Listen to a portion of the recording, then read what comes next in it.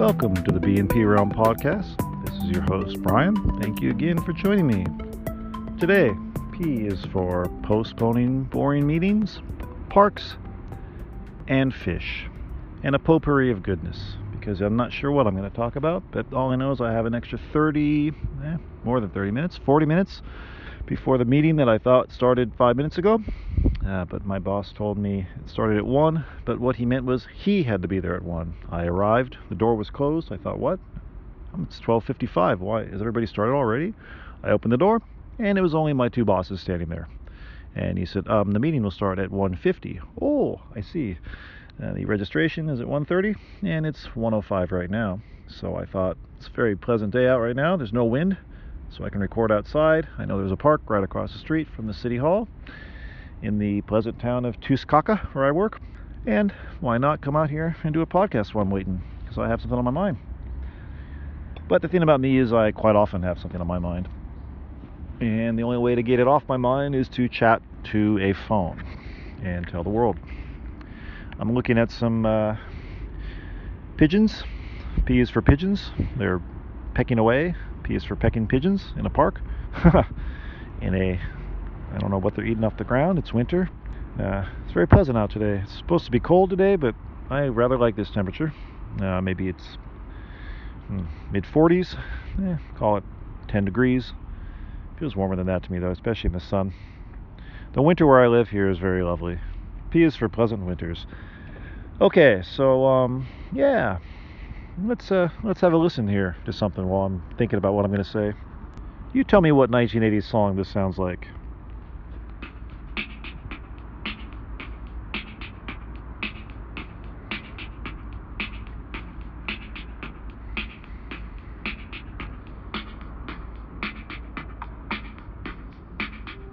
I'm going to stop it right there. What song do you think it is? You have to think to yourself. Now I'm going to play. Once I play, you'll hear the keyboard part. You'll know that. I think you might know it if you know 1980s pop music. It's a popular song. I'll play it out a little longer here. I'll give you a couple clues. A songwriting duo out of Philadelphia. Two men. They sang what they referred to as, or what is commonly referred to as, blue-eyed soul. And I actually rediscovered this particular song a few years ago when I found the lead singer of this song.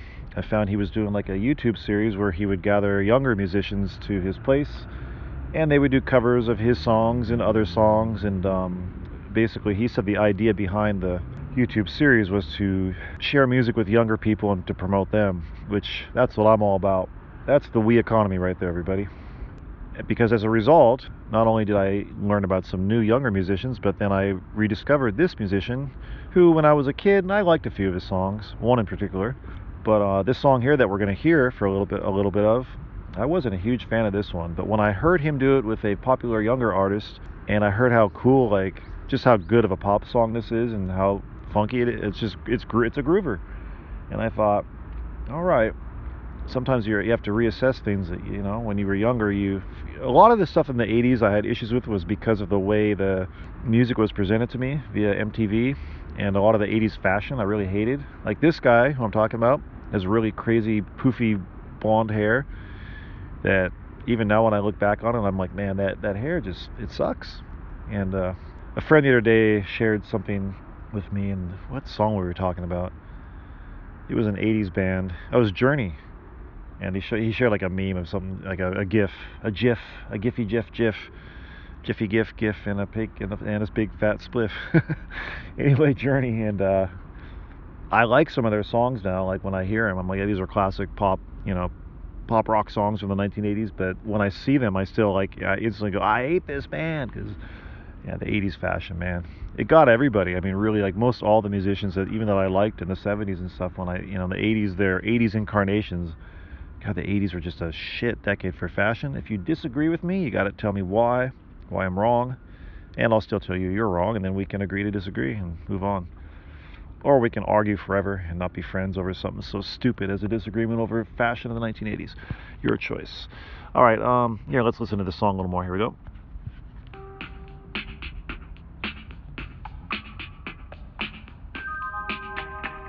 Do you know it yet? I like that. Dun, dun, dun, dun, dun, dun, dun, dun. That little guitar is so cool. And all the keyboards. That. I'll shut up. Sorry. It's a long build-up though. I don't think they ever played this long of a build-up on the radio when I was a kid. When I heard this, I was kind of surprised. Alright? That's groovy, right? You just want to get up and kind of do a little strut. Right? It's a minute build-up. You know it now, right?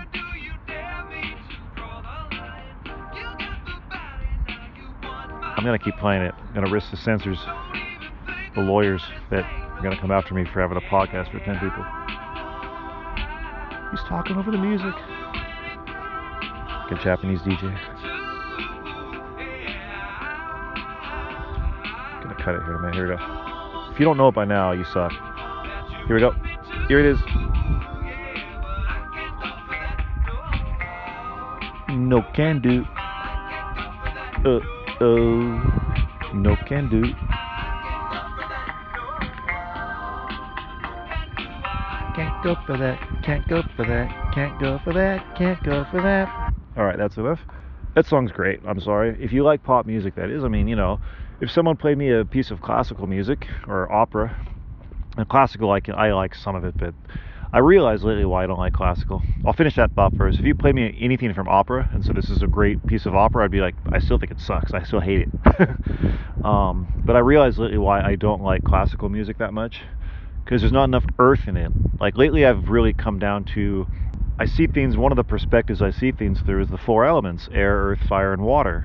And I look at like music through those elements. And I am a Capricorn, and I'm very earthy in a lot of ways. Like my chart, astrologically speaking, is very earthy and fiery, which is why I love air and water so much, because they balance me out. Anyway, it's very earthy. So I love, like, you know, a good bass, and I need a drum, man. In classical music, it's too airy. It's too airy. It's too intellectual. It's too airy. It's like, give me some groove, man. Like, it's, you know, do do do do do do do do do, and it's like, yeah, that's like, the melody's all cool, but where's the, that's terrible. But you get my point. Mark Brownstein, I need your help. Give me a bass line.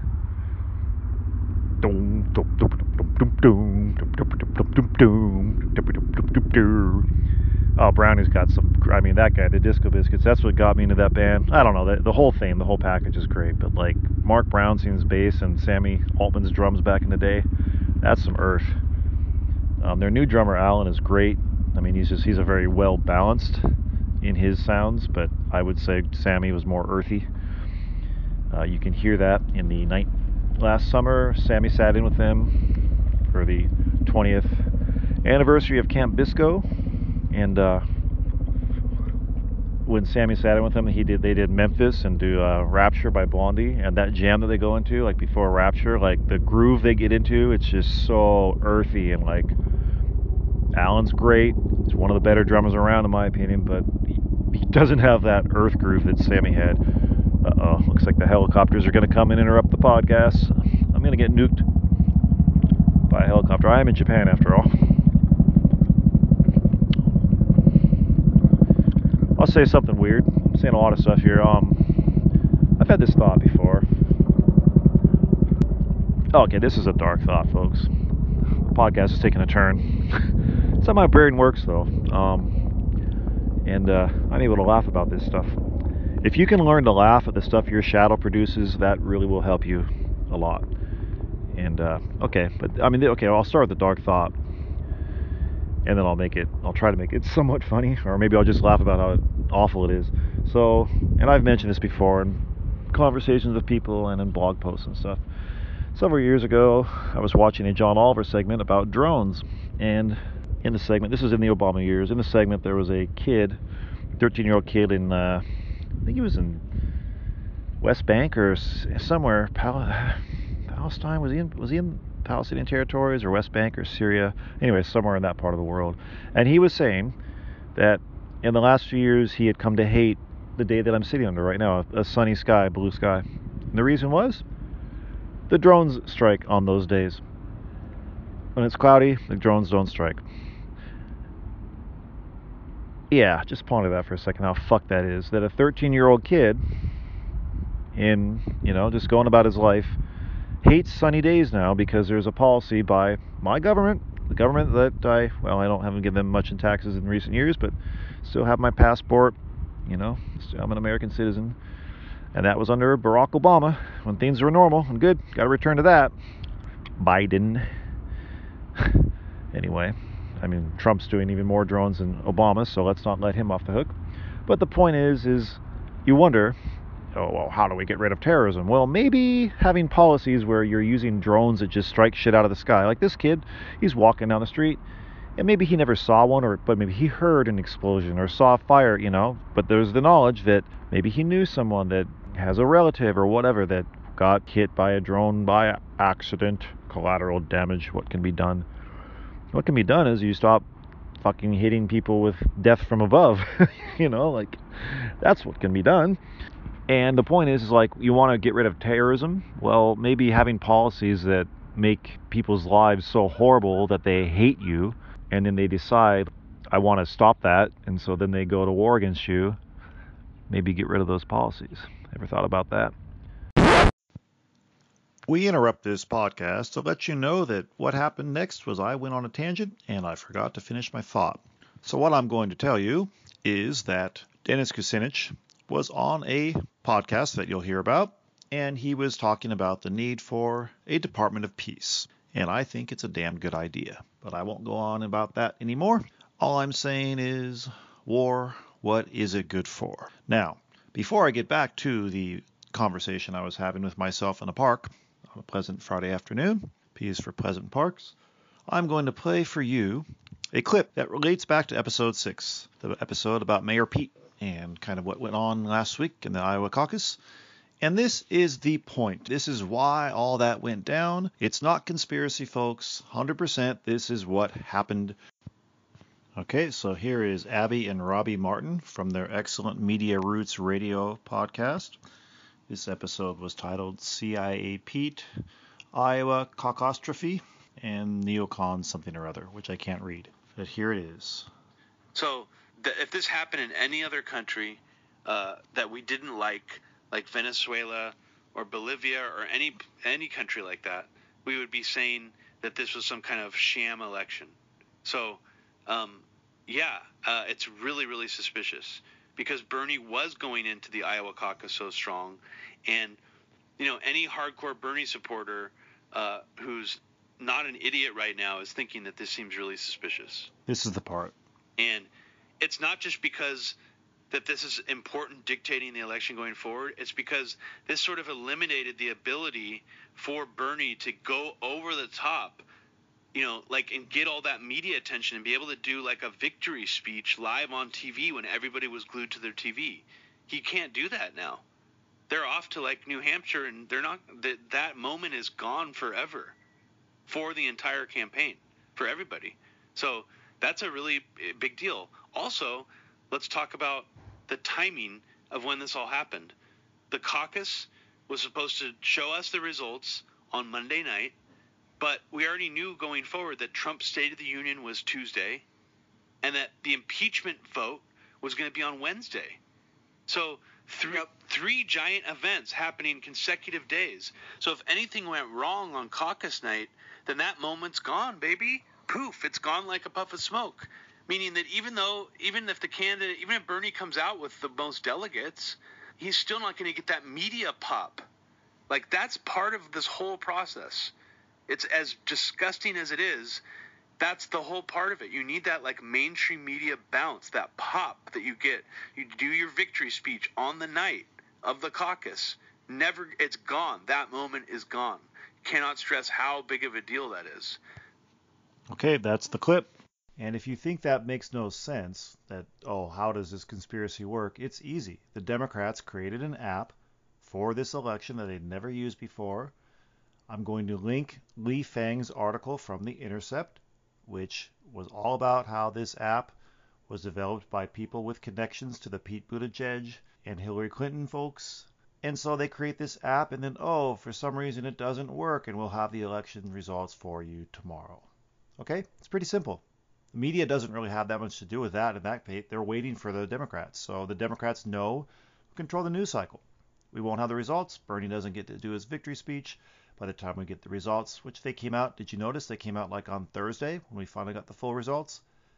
By then, everybody moved on in New Hampshire, and the whole story was about how big of a mess it was. And amazingly, Pete Buttigieg was the only person who got to benefit from this all. All the candidates suffered. Everybody. Every candidate suffered. I'd say Buttigieg and Biden were the only ones who benefited. Biden because of the fact that if the results had been released that night on time, everyone would have said, wow, Biden had a really bad night. Okay, let's return to Friday afternoon when I was sitting in a park, not thinking about Mayor Pete. Dennis Kucinich was on Matt Taibbi's, Katie Halper's podcast. Another one I'm going to highly recommend. Probably mentioned it a few times. That podcast is called Useful Idiots. Came out last summer. It's great. There have been a lot of really good pods that have been released in the last year. I just call them pods. It sounds so freaking pretentious. Do you listen to my pod? Pod? Podrick Payne of Game of Thrones. Quite the swordsman. Oh, yeah. Anyway, Podrick Payne. He was awesome. Good character. If you don't know the reference, I'm not going to tell you. He was a swordsman in more ways than one. Yeah. So on this podcast, what was I getting at? Matt Taibbi, Katie Halper, drones. My thoughts the train gets rolling sometimes, folks, and goes right off the rails. I know I can tell you right now, like sometimes I listen back to my podcasts and I'm like, I'll say like, oh, I'm going to tell you about something. Let me look that up real quick, and then I forget to do it. That happened on today's podcast, episode 6, the one I released on this Friday, February 6th, I think it is the 6th today. Oh no, it's the 7th. The 7th day of February 2020. No, we don't need you buying venture. It's the downside of waiting for meetings. There's no fucking downside to this, dude. I'm sitting out in the park, making media, getting paid, getting money. By the way, I got more money from my blog. I got 31 cents, and I got 39 more. Now I'm up to 70 cents. Fucking 1 week's worth of work, boys. I'm rich. I'm rich in soul. So yeah, what was I going to talk about? Well, I said postponing meetings, parks, podcasts. Let's talk about parks. Parks are great. I love parks. What else can I say about parks besides that? I mean, there should be more parks. We should have Park Day. If I was president, I would announce the day in probably sometime in May, probably early May. Here in Japan, we've got a great week here called Golden Week. May 3rd, 4th, and 5th. May 3rd is my son's birthday. Turns out May 4th is the birthday of two of my good friends and one of my first fan of this show, Dan Villar. May 4th. Didn't know that, man. And James McKnight. Aw, James McKnight out of Tucson, Arizona. May 4th. I knew that about James and my brother-in-law, Scott Takao. Look at that. May 4th. All over the place. And then my son, May 3rd. And that's a great, I mean, the weather here is like freaking, I messed that up, but perfect. I was trying to do that thing that Italians do when they eat something delicious.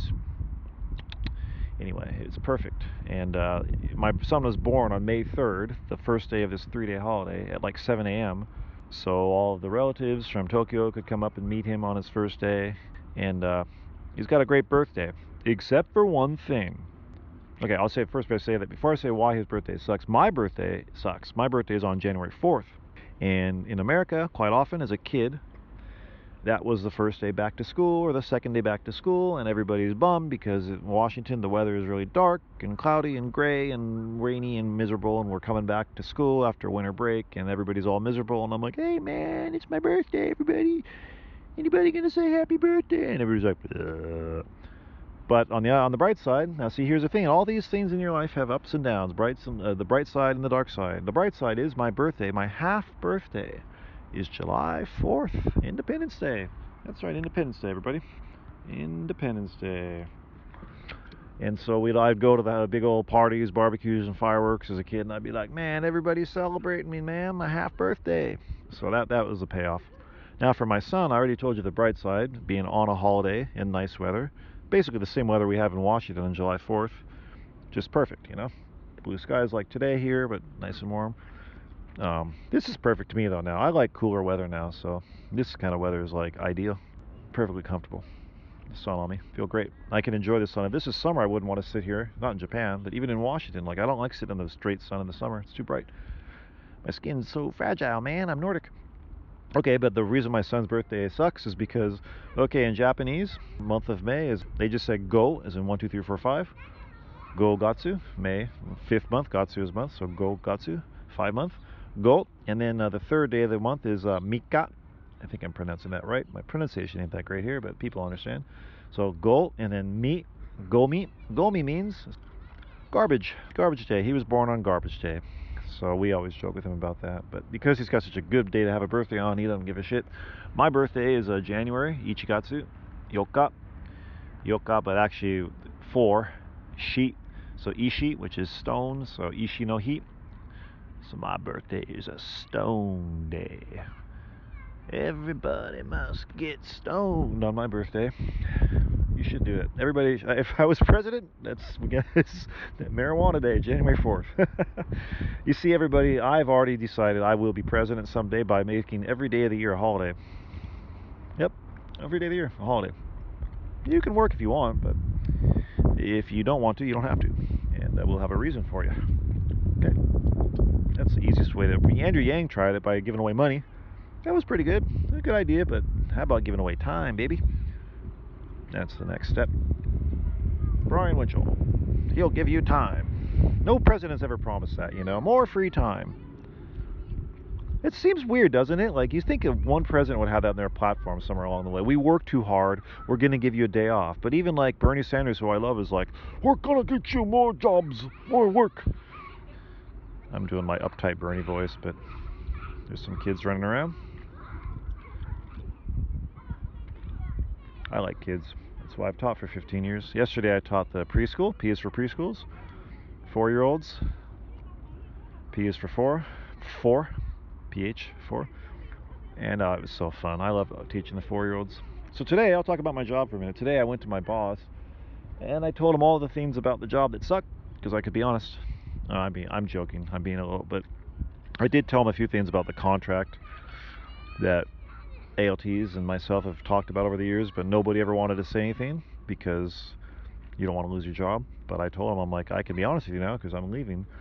One thing I told him was, in our job here in Japan, like, they have these rules against people taking side work and, you know, like a part-time job or jobs on the side. When I first came here in 2004, everybody had them, and they just, all the other teachers doing my job said, don't worry about that in the contract, just do them.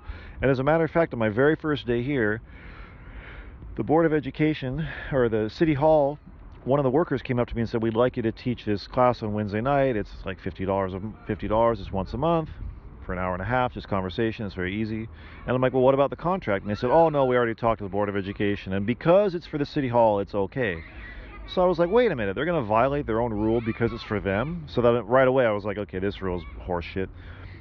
But everybody told me, don't worry about it, just do side jobs, everybody does it. But nowadays, and I told my bosses today, I said, nowadays a lot of the younger people that come for this job come here loaded with college debt, and they're afraid to lose their jobs, our full-time job, so they don't do side jobs, even though they probably should do the side jobs because they need to pay off their debts, right? And yet they don't because they're afraid. And I told him this, and I told him, I said, some of these companies that are around town here, these people that have small little private schools, are having trouble finding workers because all the ALTs can't do it anymore. And then I talked to him about how it's ridiculous, really, because the reason I was told, I looked into this over the years. You know, I've been here 15 years, had a lot of time to talk to people about this. So I asked one of my good friends, co-worker, first teacher I worked with, and now we're still friends. I asked her, like, why do they have that in the contract? She said, well, originally it was about companies didn't want people to come to work tired from doing other side jobs. However, the thing is, we are allowed to volunteer. So I could go teach my Friday night class that I've been doing for 12 years for free, and now it would make me more tired because I'm still doing the same thing. But so basically their objection is not to the tired, it's to the you getting money. And then I realized what it's really about. It's about control. It's about them saying, no, we don't want you to be able to... Can you not come over here, please? we don't want you to. There's a little background noise. Everybody, for in a park. We're in a park, public park. P is for public. Can't be telling people to go away, but hopefully they can recognize I'm talking. I'll do a podcast here. Go away. Really, it's about control. Like if you had other side jobs, if you're working for a company and you're making other money, then you can say, I don't want this job anymore. I quit. So that's what it's really about. And I didn't say that much to him today, but I kind of told him, like, about the volunteer thing, and I told him, I said, I'm still doing these jobs, and I have all these years. I got a family and stuff. So, okay. So that's the first complaint I had. The second one is about our sick leave. Now, when I first got here, I was on the JET program, which is a national program, and still to this day that program exists, and they get 20 days a year of sick leave. And then after 5 years of that, that's the max, 5 years, I got the direct hire through the city I'm at, and at that time, the contract was the same as JET, so 20 days of sick leave. But then about 4 or 5 years after that, they quit. It went from 20 days to 0. Now, here's the problem. Okay, so this kid went right by me. Japanese people have, like, I'll say one thing about them, and this is just a generalization, so not every Japanese person, but 95% of them, they don't have a great sense of, like, personal space, private space, because they're such a public, like, their consciousness is so group oriented that sometimes they'll just get right up in your grill when you're doing shit, and it's like, come on, man, I'm doing something right now, like, give me some space. I don't mind though, it's fine. You guys can still hear me. But yeah, I'm in a park and there's kids, and kids don't care. That's a boy, by the way, probably about 8-9 years old. Okay, so I'm getting back to it. So the sick leave. So I told him today, I'm like, here's the problem. So every year at this time of year, our contract runs until April to April, one year contract. So we have 20 days of days beyond the public holidays, which is a lot, right? But we have to use those if we're sick. Boy, it's really hard to concentrate with this kid. All right. So we have to use those if we're sick. And the problem is, every year, this is influenza season, flu season, and they have a rule here. Can you shut a little bit? Yeah, I'm getting mad at this kid because he's like just yelling so loud. It's like, fuck. Don't yell so loud, dude. Okay. So every year we have, oh my God, he's like right behind me. Like I just said shh, and he looked right at me, and he still does it. See what I'm saying? Okay, gotta deal with the public. Yeah. I've been teaching kids for 15 years and I love them, but sometimes they drive you fucking nuts. Adults too, though. I like kids more than adults in a lot of ways. So the rule is that, if you get sick here with influenza, the flu, they call it influenza, they don't call it the flu. If you get it sick with influenza, you gotta be out, man. You gotta be out 3 days past being sick. No fucking ifs, ands, or buts about it. So you're healthy, but you gotta use your own freaking days off. Well, the problem is for us foreigners who have family back home, if we go back home to visit people, we will be 10 days out of our 20 days are gone. And then we're going to use days here and there throughout the year. So you get down to the end of the year here where you got 3 or 4 days left, and we have at the end of March, we have a lot of free time, like a week where we don't have classes, and a lot of us want to have time for that, and we're allowed to carry over 10 days. You don't need to look at me. I'm looking at, hey, what's up? You don't need to look at me. Just go away. Hey, what's up? Just go away. Trying to be like nice to these kids, but also like let them know like you're distracting as fuck. Like the kid just stops and stares like right in my face. They might be retarded though. I don't think so. I don't know. I can't tell. It's hard to tell the difference between normal and retarded these days. There's a shallow joke for you. They just seem like normal kids, but I don't know. Anyway, I'm getting near the end of this. So the problem is, like last year, I didn't know this, and I told my bosses today. I said, last year I went to school and I wasn't feeling good, and like 3 days into it, I was like, oh, I have influenza. But by then I was starting to feel a little better, and I wasn't going to say anything because they would have made me stay home for 3 days, and at that time I didn't know I was going to quit my job. Well, I didn't want to stay home in the middle of February doing nothing when I have classes to teach. And I'm like, I've already spread this shit around if I have it, and I don't want to use my normal holidays. So I told him, I'm like, the compromise, if I was writing the contract, what I would do is I'd give all direct hires 5 days, and those would be kind of I would see them myself as like influenza days, Anyway, I told him, I said, I know you can't make these changes. I know you're not going to go back to the desk and say, well, Brian said, and let's change it. Like, he has no power, but I just said, I want you to think about these things. And I told him, this is not just me talking. This is like all the direct hire ALTs conversations we've had. And I promised them that I would do this for them once I left. So I did it. And that's how that day went. There's a friend here going by. doing a podcast. These kids that were like walking right at my face and like looking right at me. I'm like, go away, man. Like, trying to concentrate here. And that's that. I said I was going to talk about Phish. Maybe I'm not. Maybe I'll just release this afterwards. I promised my friend Dan I would talk about Phish. All right, let's do that for a few minutes. I got 3 minutes. So I got my tickets today for the Gorge, the lottery, and so did he. So we're going to Phish July 17th, 18th, 19th, 3 nights at the Gorge. Cannot fucking wait. P is for fucking wait. And, well, Phish is awesome. They're the greatest American rock band of all time. I will stand by that. Do you know any other band who has ever played 13 shows without repeating this song? I don't think you do. At Madison Square Garden? No, you don't. No, you don't. And you know this, they had I haven't listened to the podcast yet officially about the Big Cypress in 2000. They did for the Millennium concert, they did the largest New Year's concert, I believe they said in the world, for 1999 to 2000. Like the most people were there, at least I know definitely in America, in the Indian Reservation in the Everglades in Florida. They're a big deal, folks. Like in American culturally, like people talk about the Grateful Dead and stuff, but like, and the Dead are like, you know, they're the Phish's kind of like, they're like their parents. But Phish in many ways has gone like a good kid. They've learned from the Dead and gone past the Dead. Their career's longer, and that's sad because, you know, we lost Jerry at the young old age of 54, mid-50s. I'm not sure the exact. I feel like he was born the same year as my dad, but he might be a little earlier. Anyway, he might have been 41. Anyway, he was born around that. My dad's 44. My dad is not 44 anymore because I'm 47. That would be weird. I made a baby when I was -3. And yeah, Phish is great. Let's see, my favorite Phish song is Reba. And the last time I saw them at the Gorge, they played a great version of that. And I remember turning around. This is on the third night. And the people that were there on night 3 last time were all the real fans. Like night 2, I mean seriously, like night 2 was like, that's such a weird night, man. There were so many like rich people there from like, I call them the Burning Man rich crowd, the people that fly around like from, there was a family in front of me, I swear to God, I think they were from France, because I heard them talking in French and they all looked really French and they were so rich looking. They were a nice family, I mean, nice looking kids, but they looked really wealthy. And they were looking around, there was just a lot of like wealthy people, and I kept like dancing through their groups because I was in my own little space that night. And but I had a blast tonight. I remember there was this one girl, I was like doing my little dance thing, and she was like drunk, and she was like a, you know, middle-aged chick. I honestly didn't find her at all attractive, but I was just like playing with everybody, and she wanted to like, she grabbed my hand, we started doing this dance, and then like she got really clingy like pretty quick, and I did this little twirl and I swung away and I just gave her a smile like bye-bye. And I could see that she was let down.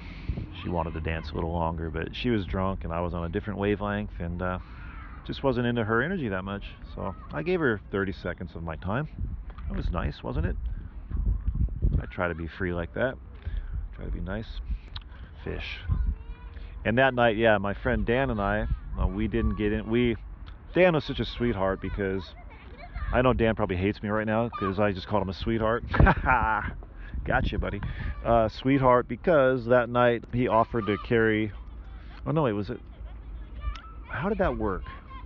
I don't think he carried any of my stuff. I feel like I think I had some stuff that maybe I put in his backpack, but it wasn't that much. But I was like, I just want to. The night before, I brought in the gay blue backpack, which I talked about, I think, in the last podcast, in the episode 4.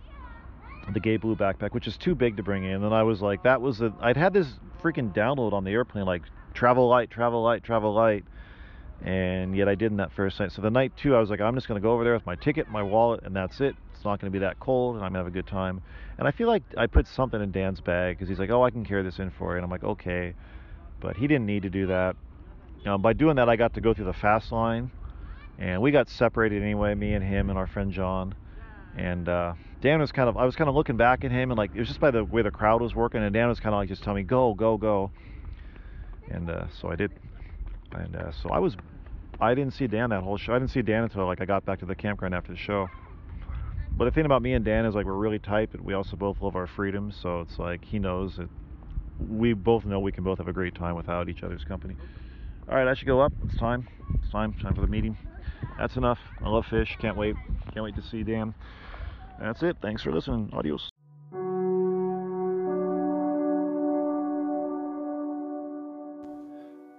Okay, that's it for this week's episode. Kind of an odd one, I will admit. I had a little trouble here at the end of putting this together, some recording issues, and I just kind of ran out of steam. I still think it's a pretty good episode. Maybe not quite as focused as some of them, but you never know what you're going to get on the B&P realm. Although you do know from the title that you're going to get coming up next the chapters 13 and 14 from my novel, The Teacher and the Tree Man. So please continue to listen to that. If you haven't been already, you can go back to the start. It is a book, so probably want to pick up from chapters 1. And if you've been listening, thanks. And even if you're not, thanks for listening to the show for so far. Okay, we'll see you in a few days. Thanks a lot. Bye-bye.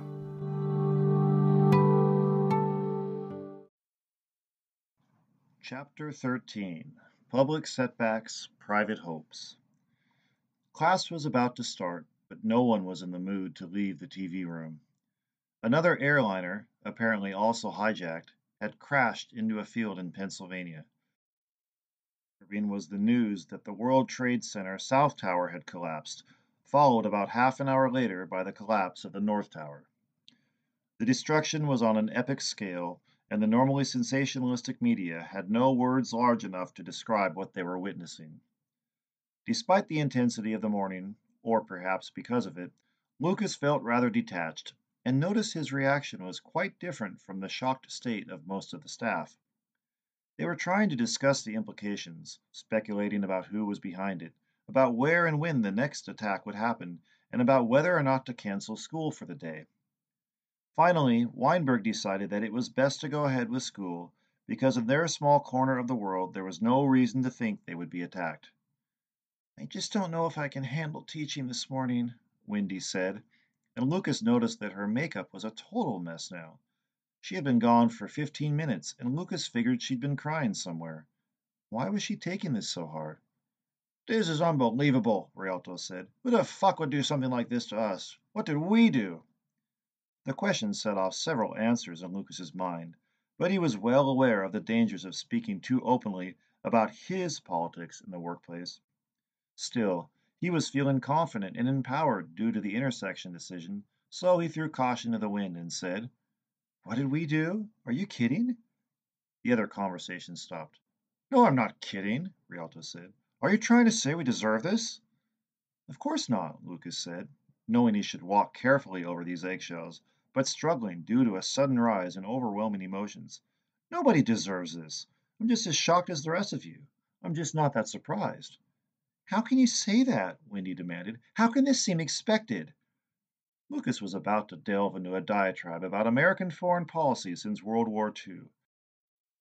Of freedom for so-called free markets, the American military machine had dipped its feet into the internal affairs of just about every country on the planet, when Danielson said, "I don't think that's what Paul is saying. Is it, Paul?" "No, no," Lucas said. "I'm sorry. I'm not sure what I'm saying. I'm emotional just like all of you. All I meant is that if you live in a country that has the world's largest military, and that military has been involved in various conflicts around the world, it's pretty obvious that some country or terrorist group is going to strike back at some time, right?" No one said anything. Lucas wondered what he'd said wrong. He knew his fellow teachers were generally liberals like himself, and that they'd probably been exposed to some of the same information about U.S. foreign policy he'd been exposed to in college. "Paul, perhaps this isn't the best time to be discussing our wrongdoings," Danielson said, putting a comforting hand on Lucas's shoulder. "Then when is?" Lucas said. "Are we going to just act like this attack occurred in a vacuum and that we've done nothing that would cause people out there to hate us? Just strike back without thinking about why we were struck?" "I can't believe what I'm hearing," Rialto said. "Thousands of people are probably dead. Who knows what's going to happen next? And you want to delve into a discussion about the wrongs of U.S. foreign policy as though somehow we brought this upon ourselves?" "Whatever, Willie," Lucas said. "All I'm saying is that if humanity is ever to learn from such horrible acts, we need to examine why these things happen before we react. You can't know the why unless you are willing to look at all perspectives and viewpoints, including ones that may cast one's actions in a critical light." "Go ahead and do that from your ivory tower," Rialto said. "In the meantime, I just hope President Bush is mobilizing a retaliation plan so we get whoever did this to us." Lucas wanted to say something more, but Danielson interceded, saying, It's time for class, everybody. I think it's best if we try to go about our business like it's a normal day. We have to remember that even though we are upset, we are adults, so we have acquired defenses against this sort of thing. Our kids are more open and thus more susceptible to the negativity of this deal. Lucas wanted to argue with that too, saying that he thought this would be a good day to hold a school-wide assembly and let everybody just rant out whatever they were feeling. Instead, he decided that because he respected Danielson so much, it was better to follow his advice. After all, Lucas was well aware that his emotions were getting the better of him, and he'd already said things that had cast him in a bad light with his coworkers. But he wasn't sure how much he cared. He felt that part of the reason this attack had happened was because Americans were so busy ignoring what their government was doing around the world in their name. Throughout the 1990s, horrible things were being done by U.S. military and economic policies, yet the news of the day had focused on asinine, unimportant topics like the O.J. Simpson murder trial or whether or not the president had received a blowjob from an intern. This shallow, head in the sand quality of American journalism had been enough to make Lucas give up the field and go into teaching, where he hoped he could meld young minds into more thoughtful adults than those who were currently running the country and the media. With those thoughts dancing through his mind, Lucas went to his class and vowed to get through the day without stirring up any more trouble. The rest of the day did turn out to be trouble-free because he spent it in his classroom with the idea that he could tune out the horrible news and keep away from the teachers who might want to talk about it. When school finally finished, he went to the staff room and remembered that he'd wanted to call the city councilman who'd called that morning.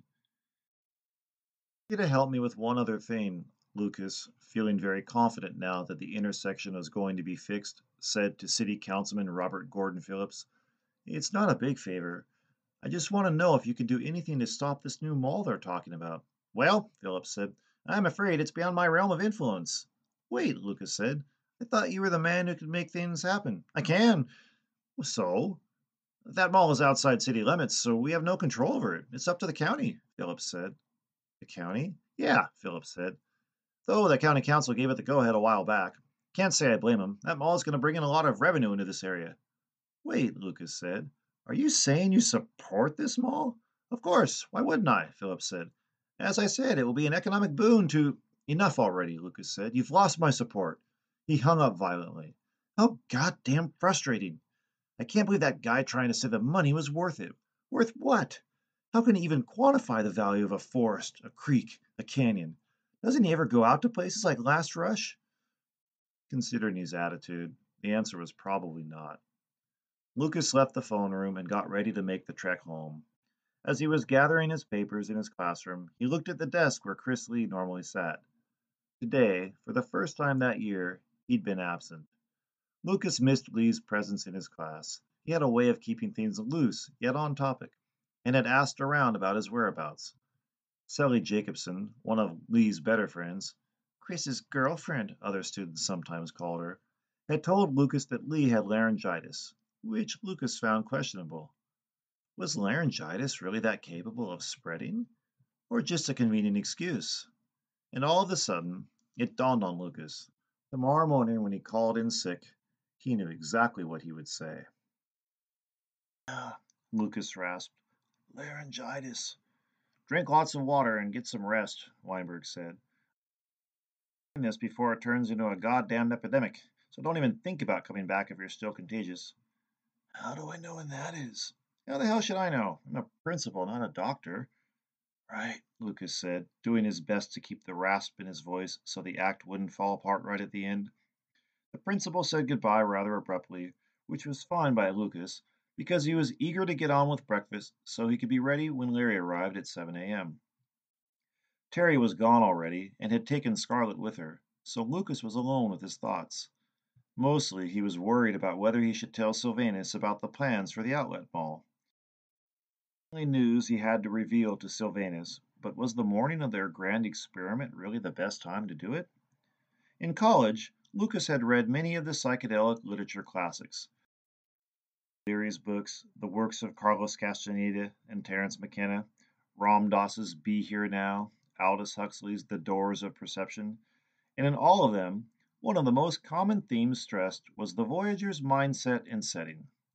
Lucas knew already that Sylvanus' setting was perfect.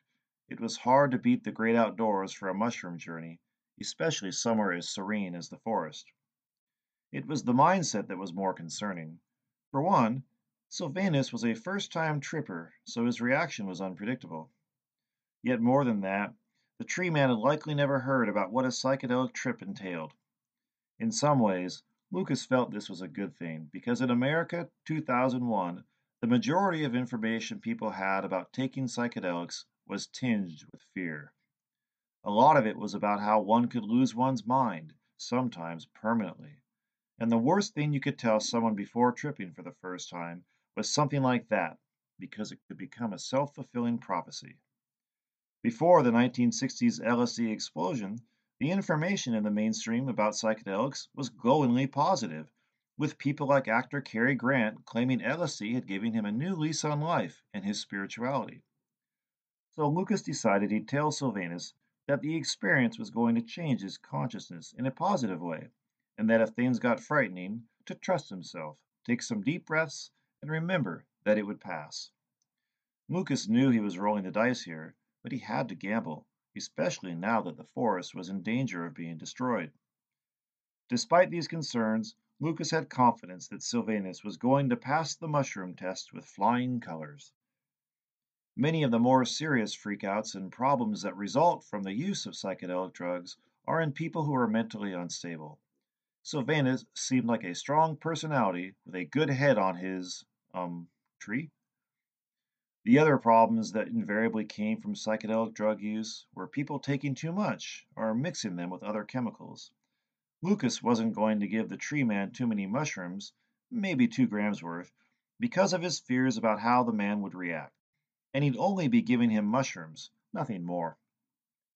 In the end, Lucas knew that even if Sylvanus wasn't real warm on the idea of eating gross tasting mushrooms, he'd do it for 2 reasons.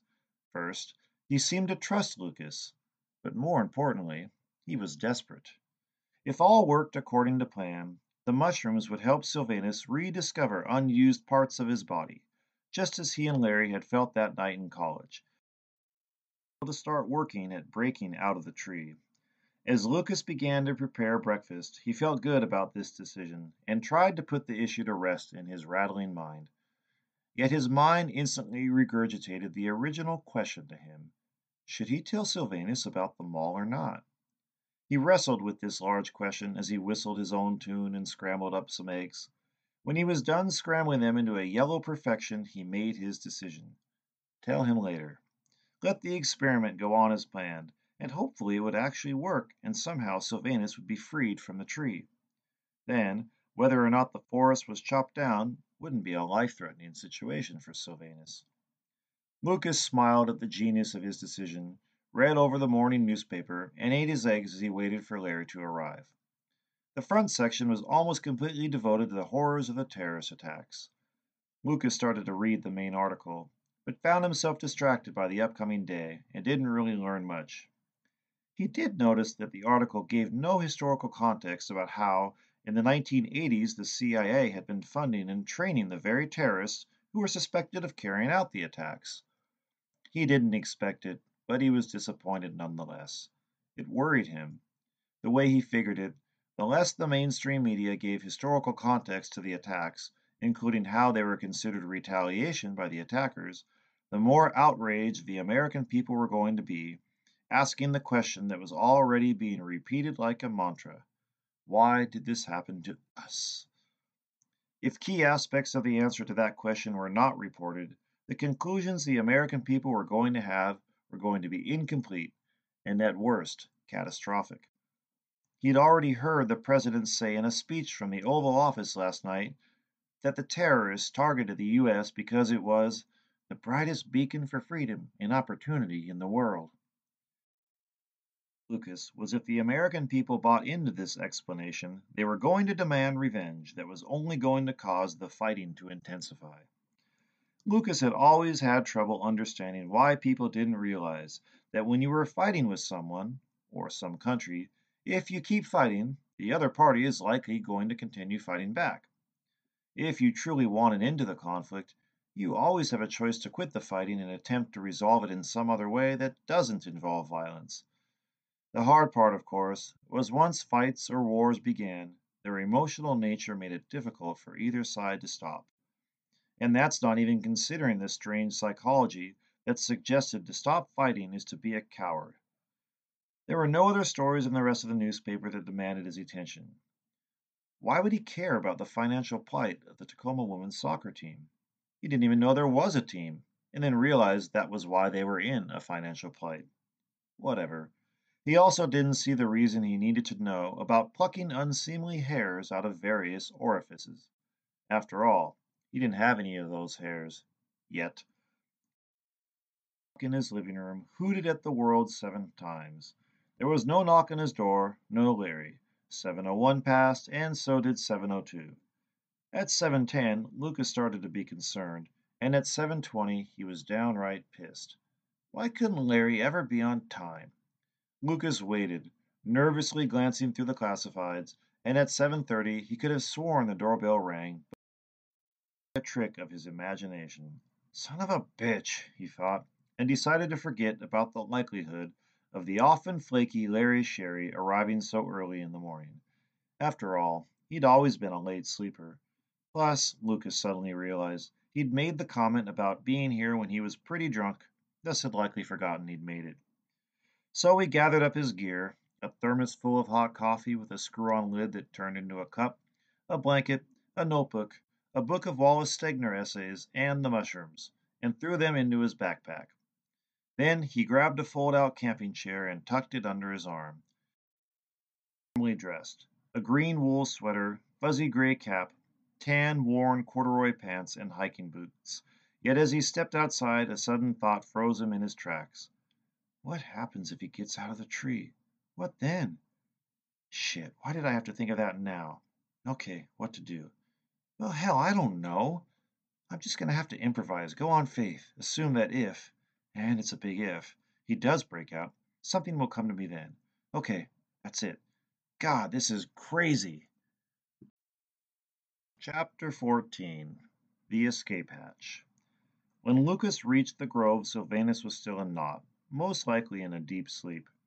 Remembering that he had rudely woken him the other morning, Lucas decided to wait for Sylvanus to wake up. He unfolded his camping chair and sat down. He was content to wait. It was rare that he was in the forest this early, and as he settled in, relaxing to a near sleep, its quiet and chill suddenly took on a stark and strangely eerie feeling. Usually, the towering trees protected him. This morning, they felt like a suffocating blanket. And the silence! How sacred it often was, but how sinister now, as though its silky fingers could slink into every pore of Lucas's body and squeeze, squeeze, squeeze. A truck grunted from the highway 2 miles away, and it rumbled through Lucas's disturbed mind like a boisterous burp. Normally the sound would have sent Lucas into a frenzy of profanities, but here it served as a compassionate slap in his face, awakening him out of his funk and back into his normal, grand appreciation for the forest. It was alive, slumbering, true, but alive, and somehow, maybe because it lacked self-consciousness, it felt totally pure. Lucas sucked in this realization with a satisfied breath and smiled. A small sliver of sunlight caressed a log across the grove. Peckers searched a snag for breakfast. Thuck, thuck, thuck. Noticed about halfway up a snag, a section of bark had been shaved off in short vertical stripes. What had happened here? A flying beaver, perhaps? Yes, the forest was magically alive, and as the sun began to light up the morning sky and give the forest a stunning golden hue, Lucas gratefully took it in, sipping on his coffee, and every once in a while checking on Sylvanus. A long horn, almost like a foghorn, sounded from down the highway and Lucas jumped. What was that? He realized it was probably a horn signaling the men to start work down at the Newson rock quarry. Work, Lucas thought and smiled. Well, he felt a bit guilty about leaving his kids with a substitute when he wasn't sick. The guilt was certainly not overwhelming. Nothing a sip of warm coffee couldn't handle. Just then Lucas had a brainstorm. Maybe he'd eat a mushroom stem, just to lighten up the day. Hell, if all he was going to do was sit in the woods watching a man's head in the tree all day, he couldn't see why not. He reached for the bag of mushrooms in the backpack. Good morning, Paul, Sylvanus said. Lucas jumped and caught Sylvanus looking down at him with a bemused smirk on his face. Something on your mind? The man in the tree asked. No, nothing, no, Lucas said, discarding his plan, for now. So, you ready to see if we can get you out of this godforsaken tree? Sylvanus flinched. It's not a bad tree, Paul. I just want to be free, that's all. I didn't mean anything by it, Lucas said, and scratched the back of his neck. Let me tell you the plan. It's not, Paul, Sylvanus said. Slow down. There's something I want to ask you. What is it? What happens to me if I get out? Lucas stopped scratching his neck and raised his head to look at Sylvanus. What could he say? He had no idea. He supposed he could find a place for him to stay for a few days. Hell, even a hotel would do. But then what? How was he to explain to Sylvanus that in the town of Lincolnton, in the state of Washington, in the country called America on the planet Earth in the year 2001, people didn't commonly materialize out of a tree? It was unprecedented, and Lucas had no more of an answer now than he'd had earlier that morning, so he fidgeted and said, Don't worry, I'll take care of you. Sylvanus's black eyes seemed to pierce Lucas's soul, and for a moment Lucas thought Sylvanus was seeing through his casual dismissal. But he smiled, let out a large breath of frosty air, and said, Okay then, how are we going to do this? I'll show you, Lucas said, bending to dig the mushrooms out of the backpack. He grabbed them, but before pulling them out, he said, Now you have to keep an open mind about this, Sylvanus, okay? Okay, the tree man said. Lucas pulled out the bag and said, These little buttes are going to be your ticket out of that tree. Sylvanus looked at Lucas, a blank expression on his face, and said, What are they? Cubensis, Lucas said, or in layman's terms, magic mushrooms. Magic mushrooms? Sylvanus laughed. What good'll those do me, besides some breakfast? Oh no, Lucas said and laughed. For eating. They taste like shit, literally. So why am I going to eat them? Medicine, Lucas said. Medicine? That's what I said. You didn't leave me many options since I can't chop you down. Sylvanus laughed. Oh, I'm sure there were other options. You just picked this one. Look, I don't even have to help, Lucas said. You wanted to stuff the mushrooms back in the backpack and leave, but Sylvanus said, You're right. I'm sorry. I just don't understand how they are going to work. Well, Lucas said, they are magic. You do believe in magic, don't you? Sylvanus sighed. I guess I'm going to have to. An hour later, and Sylvanus wasn't so sure he could no longer believe in magic. In fact, he wasn't so sure what, if anything, he could believe in. Hour, with him practically vomiting out the vile things. It tasted like moldy cardboard and manure. He had wanted to spit them out at Lucas, but the man kept yelling words of encouragement up at him from his perch on his lawn chair, where he was handing them over to Sylvanus one by one. So Sylvanus chewed and swallowed the awful-tasting monstrosities, and by the time he was done 10 minutes had elapsed. For the next 20 minutes or so, he and Lucas had talked about Terry, and Lucas had told Sylvanus that he'd told her Sylvanus wasn't real. Sylvanus wasn't so sure that this was the right thing to do. He had to acknowledge he really had no clue how people outside the forest were supposed to relate to each other. Then, Sylvanus had felt his stomach attempt to climb up his throat, and he instantly had wondered if Lucas had poisoned him. A mercy kill. His stomach cast a slight taste of mushroom bile into the back of his throat. He so badly wanted to puke, but just then he felt his whole inner body go dead cold. His body! From his toes to the top of his skull, a chill had awakened his inner body with a start. It was still there! And just as quickly as the chill came, it left and was replaced with a flash that would have caused his face to turn red had he not had the dark bark of a tree for skin. The warmth tingled through his skin, and he relaxed, enjoying this feeling, this knowing that he still had a body that was not this tree. He gave it a wiggle. Nothing really happened. He tried again. Still nothing. Start slow, he heard a voice from somewhere inside of him say. Okay, he thought, wiggling his toe. There. It wasn't much, but he'd felt it moving, though it seemed like a 200-ton weight was holding it down. He wanted to tell Lucas, but Lucas had disappeared, perhaps taking a bathroom break. Sylvanus smiled and closed his eyes. Oh my, what a scene! He was in a field surrounded by sparkling green and gold corn stalks, stretching toward a deep, brilliant blue sky, a sky so full that he felt he could drink it down, and it would fill his soul with the purest water imaginable. The stalks stirred in the breeze, singing softly, and the breeze kissed his face, which for some reason felt like it was covered in several days of stubble. The earth below him smelled like the forest often smelled after a rain, fresh and alive. The field was magic. Yet where was this vision coming from? It was so clear. There was simply no way it could have been invented by his imagination. It had to be coming from somewhere. You're past, he heard the voice say again. Just then he heard something panting, running quickly toward him. And he felt scared, as though somehow the vision was so intense that he could be harmed in that magic field. After all, the breeze had caused him pleasure, so why rule out pain? Out of the corner of his eye he saw a shimmering golden form leaping toward him, hurtling through the air right at his face, and he turned just in time to catch a golden retriever. The dog's momentum knocked him to the ground, and in slow motion its tongue began to lick Sylvanus's face, and Sylvanus laughed into the warm breeze as he rolled with Rex. How did I know its name? There you are! A frail red-headed girl in overalls appeared out of the stalks, and tears began to roll down Sylvanus's face. Doris! He yelled and reached out to hug her, but then he blinked. God damn it, I blinked! And momentarily saw a golden green forest, pulsating with more light than he thought possible.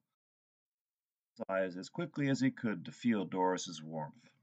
But he was alone, standing on hard, shining linoleum under an impressive skylight, and a fountain flowed in front of him. Water cascaded over a miniature waterfall, tumbling into a pool with a sparkling golden floor. The way the water fell entranced him, always moving, fluid, never ending, fascinating. But there was something more, something about this spot he stood on, something not right, no matter how intoxicating the fountain was. He turned to speak to a young mother who was watching her cute son toss a coin into the fountain, but his voice stuck. The words would not form. It was as if his lips had been glued to the top of his mouth. He tried to speak. Nothing. Damn it! Nothing. Sylvanus! Sylvanus!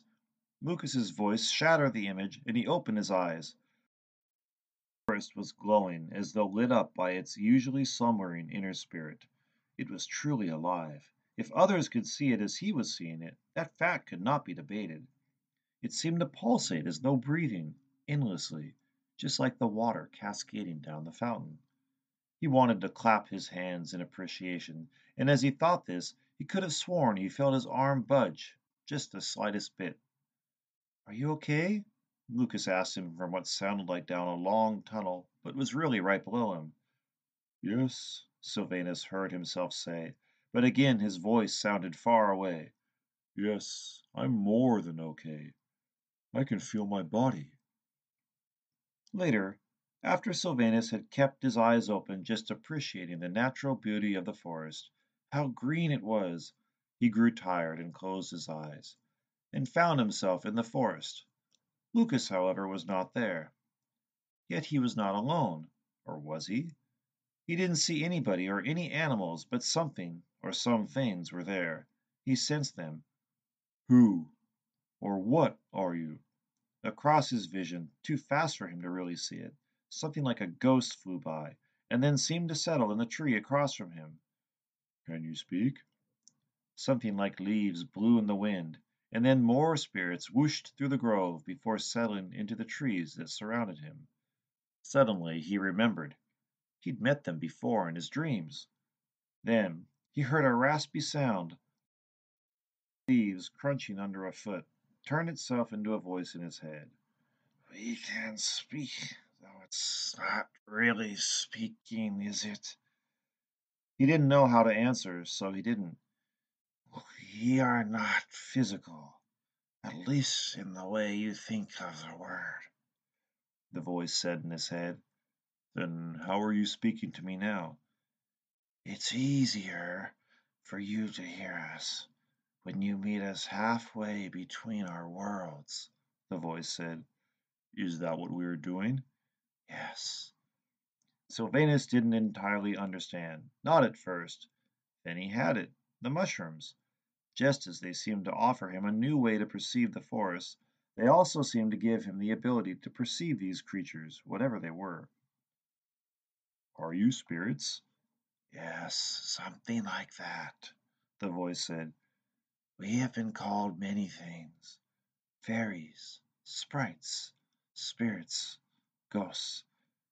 But what we are is not as important as what we do. And that is? We are guardians, the voice said, protectors of the forest. But if people can't regularly see or hear you, do that. No answer.